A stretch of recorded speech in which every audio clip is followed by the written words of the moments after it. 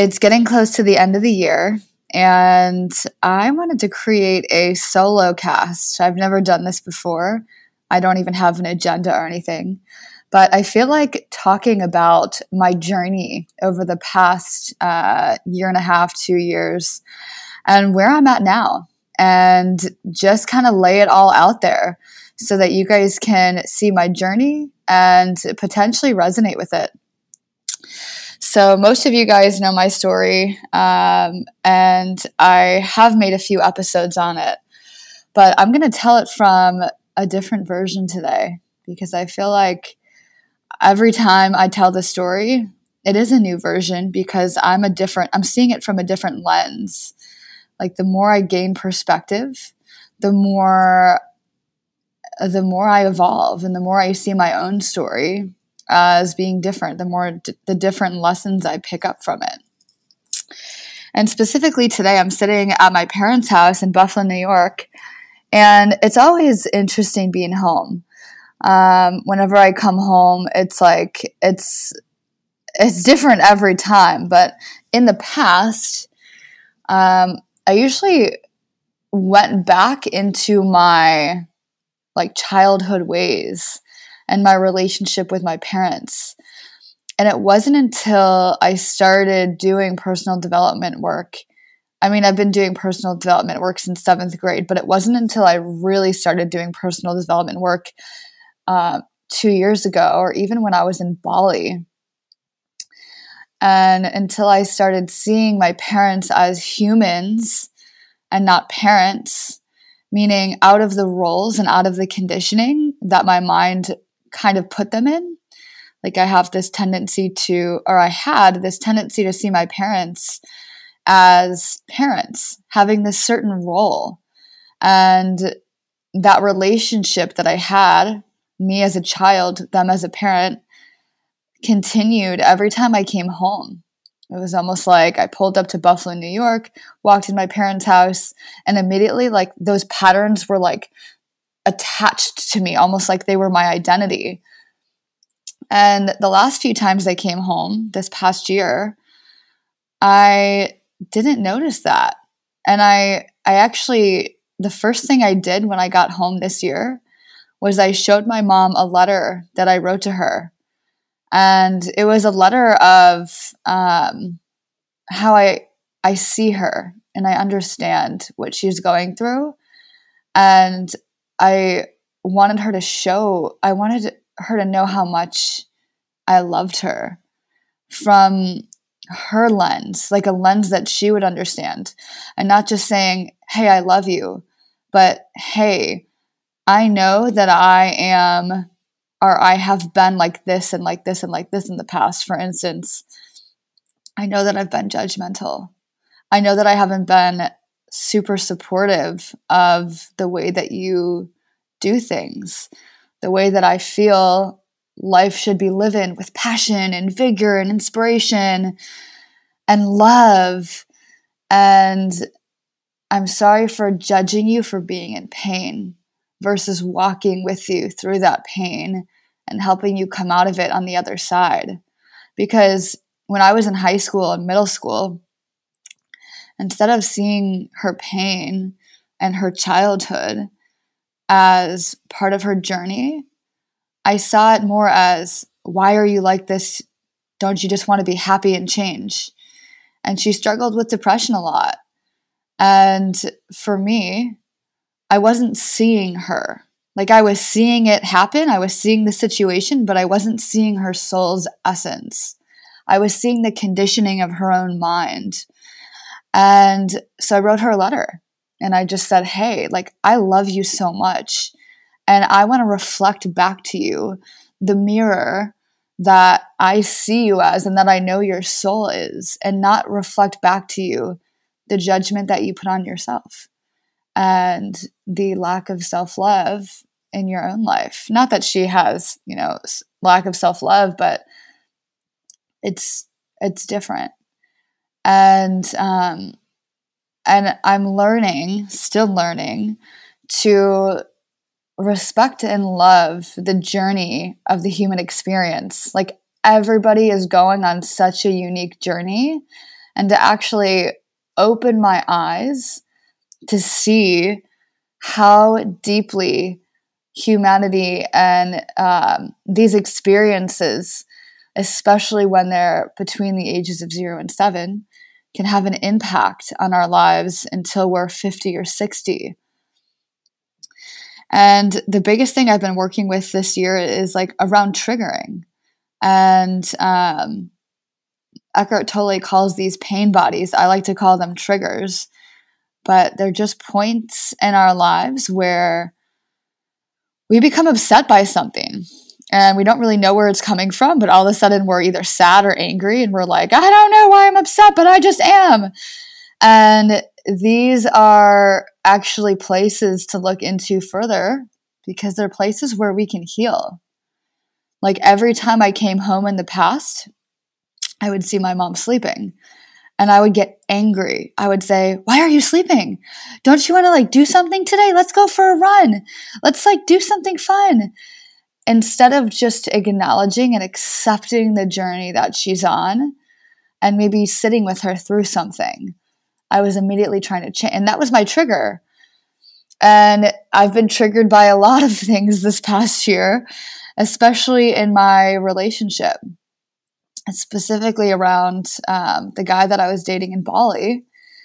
I was in such an incredible relationship with a guy who reminded me a lot of my mother in the most beautiful ways and then also in painful ways. And I would get triggered by him, specifically around him smoking cigarettes, because I really don't like cigarettes. But there were other things too. And I would get triggered and hurt and upset by all of these things that were part of my conditioning. And I realized my last week in Bali, and I connected the dots of, oh my God, like, this is what I've been here healing. Like I've learned to love the deepest parts of the guy that I was dating.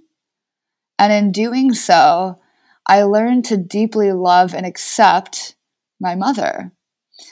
Not that I didn't love and accept her before, but I did it on an entirely new level. I gained a new level of consciousness.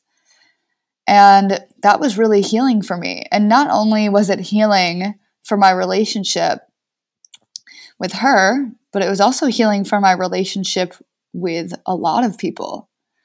Like learning how to love parts of a person that you don't understand is stepping into looking at somebody with empathy and being able to say, hey, you're going through something. Like, I don't need you to be anything but what you are. Like, I don't need to look at you through my lens. I need to look at you through your lens. Like, what do you need and what are you experiencing right now? And maybe all you need is someone to talk to without any advice, without anyone trying to fix anything, but just being there to listen. And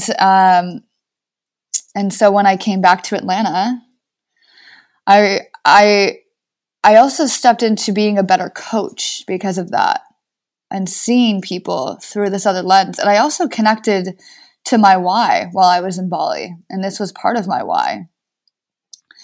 I love empowering women and I love giving anyone confidence and seeing them for who they truly are. Where I get stuck is around this certain pattern that my mother and my ex-boyfriend held around self-love and like this deep, dark place of depression that I didn't hold space for. And it was harder for me to reflect back this beautiful, empowering image of, oh my God, like I immediately see people's gifts. Like when I meet somebody, I'm like, bam, I know exactly like I can see your entire future. Like I just see how magnificent the person is. Like immediately, I'm just like, hi, I'm Chelsea. You tell me your name and I'm like, oh my God. And I just see all these amazing gifts. When a person reflects back these depressive states in the past, it was harder for me to see the gift. It was harder for me to see the gift instantly. I mean, I still would. It would just take time. And then it also required healing. And that wasn't my gift. Like, my gift wasn't healing. And I think I actually this year stepped into becoming more of a healer. And part of that was through empathy and listening and holding space and not needing to fix. Because as an empowerment coach, it's very easy to see someone's gift, write it on paper, hand somebody a vision and say, let me help you and empower you to get there. And that's also a very prescriptive way of doing it. It's very like, let me fix, or let me just hand you something. Let me just help you by like showing you and reflecting back the best version of you and saying, here, healing is an entirely different path that requires open space and creating safety in conversation. And people don't feel safe when they feel they're being judged, of course. Like, who would want to tell someone a story and then feel worse about it afterwards, right? And maybe that wasn't what was happening. Like, they were these people that I'm describing, my mother and my ex-boyfriend, not these people. And by the way, they're both extremely amazing, empowering people. And obviously I love them both. Like, I fell deeply, deeply in love with this guy. And I think that's part of the reason why I was with him, of course, like healing this part of myself. I think we attract what we need to heal. And he helped me step into my purpose and all of these things. But healing and holding space is an entirely new, non-prescriptive approach to coaching. And I think that's what shifts a person from being a consultant to a coach. A consultant likes to just give and fix, give advice, fix things. And a healer and a coach creates space for healing, creates safety, creates a foundation, asks questions, and has you come to your own answers. So as I moved back from Bali to Atlanta, it became clear why I was a women's empowerment coach, and specifically why I wanted to help women. And it's because of this relationship that I had with my mom, but it took a new form. It was like this form that started as, I want to help people that are in depression get out of depression through empowering them in their masculine. And it turned to, I want to help heal and empower people through the feminine. And the feminine energy is, the feminine masculine is what I've been obsessed with all year if you've been following my journey. And I'm a Gemini, so naturally I just love the duality of life. I love everything about the duality of life. I think everything exists in a duality. But I became so ingrained in the feminine masculine duality, partly because those are two words. Like, feminine and masculine to me is really about yin and yang, which really is about black and white, which really is about literally every single duality. But I like to use these two words specifically because I've put so much context and meaning around these words now. And it's just easier for me to describe them like this. If you don't know what that means, or if it doesn't resonate with you, just think of it as yin and yang. But for me, the feminine energy is extremely open. It's about receiving. It's about creating space. It's about allowing. And the masculine energy is about directing. It's about forward motion. It's about efficiency. It's about moving from point A to point B as quickly as possible. They're both extremely effective. And throughout the year, I've come into balance with these two energies. Before, I would say I was totally out of balance, like way more in my masculine than my feminine. And then I switched way more in my feminine than my masculine. And now I feel very balanced, and I'm seeing the beauty of what that means and why we need balance in our lives. And we all know that we need balance, but I don't think we really understand what it means. And the feminine and the masculine is a really simple way for me to understand what it means. So in my own business, in my own life, I use the feminine and the masculine in a very unique and specific way that's just specific to me. And I think that every single person has their own balance and their own homeostasis of where they operate naturally. I think we can operate in a healed way, meaning a mature feminine masculine, or an immature feminine and masculine. And not saying that we operate totally in mature states and totally in immature states, but I would say I like to call it the wounded masculine and the wounded feminine. In a way, it's like where we've been hurt and where we then fear that expression. So for instance, I feared the feminine because I saw a person that I loved so greatly in my life being carried away by emotion, being taken down by emotion. And really it was now that I've been in this field for a while and I see it from a detached lens, I see that it was more a suppression and a repression of emotion than an expression of emotion. And that's where ecstatic dance comes in, like expressing all of these things. But I think a lot of times, or a lot of why I was fearing the feminine was I was actually fearing the wounded feminine. And I was fearing what the body can do and what the mind can do when we suppress emotion. And when we hold that trapped emotion in our body, causing these triggers, right?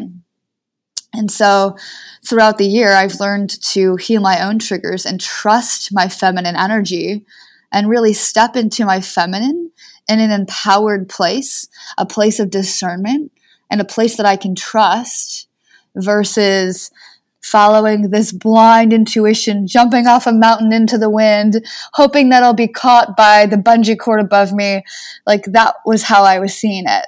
And it was way too unknown. It was way too jumping into the darkness, not having a plan. And that scared the shit out of me. And throughout the year, I've built up this trust with her and this respect for her. Like the wisdom of her is so powerful and so strong. And I was seeing the repressed version of her. And I would say, not to put this across all of America, but I would say that that's a pattern across a lot of people. Like, I don't think I'm hyper unique in that thought. And I think that's where the difference between feminism, like feminists, and being feminine comes in. The feminist movement is based on, it stems from the repression of the feminine. It's a movement that was started with anger and fear. And I think now it's starting to shift into a more feminine movement. But it used to be a movement about hating on men and trying to be more like men and competing with men. And all of these wounded masculine qualities were fueling this movement.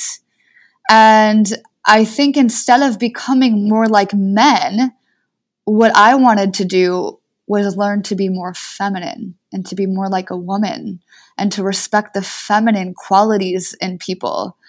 And even having men step into their expressed feminine instead of the wounded feminine or the wounded masculine. And I think that, and I know that that is the movement that I am behind and that I'm excited about. So all of this journey that I went on, all tied into that specific mission. And that's why I am so freaking excited about 2020. I'm excited about this movement. I'm excited about the feminine and the masculine and helping people step into these beautiful places of healthy masculinity and healthy femininity. One, to heal relationships, of course, and two, for me personally, to master the creation process. I love creating this world. I love creating businesses. I love creating ideas. I'm always in creation mode. It makes me happy. We say that a lot of times. I say that we're either in creation mode, maintenance mode, or destruction mode. And we fluctuate between the two. And I think most of us, at least I, and like a lot of entrepreneurs that I'm surrounded by, we're happiest in creation mode. And I am obsessed with learning and mastering the creative process by balancing the feminine and the masculine energies for other people. And right now, I'm actually creating a program on this because I'm so adamant, excited, and I keep using the word obsessed because it's so true. I really think it's part of my purpose and my story, as you can hear from this episode and how this all kind of came about. I didn't choose this path. This is just what has emerged from this space that I gave myself in Bali. And yes, I think the feminine and masculine and getting into healthy relationships with these two, one, will heal a movement across America, two, heal relationships, but three, I think we'll be able to create from a space of infinity and impossibility, which is the feminine, versus this place of limitation. And I think we'll actually be able to discover more. A lot of scientists use the scientific method. It's a very prescriptive and a very logical approach. With that much masculine energy and that much prescription and logic comes a lot of limitation. Like the masculine energy naturally creates boundaries. That's how it creates. You put a boundary around something and then you can actually know what you're creating. It's defined, it's structured. The feminine is infinite. It makes the impossible possible. That's the beauty of the feminine. That's the creativity. That's the creative energy. I think when we can start creating from the feminine, we will actually be able to discover more in science and spirituality and all of these things. And I like to say that spirituality is just science undiscovered. Like the way I just see spirituality, it's not a religion, like a structure. I see it as a way of being, like creation. Like, why are we here? Why the hell are humans here on Earth? We're all wondering this question, right? And I think that science is just facts about discoveries that we have made, and spirituality is the unknown. It's what we have left to discover.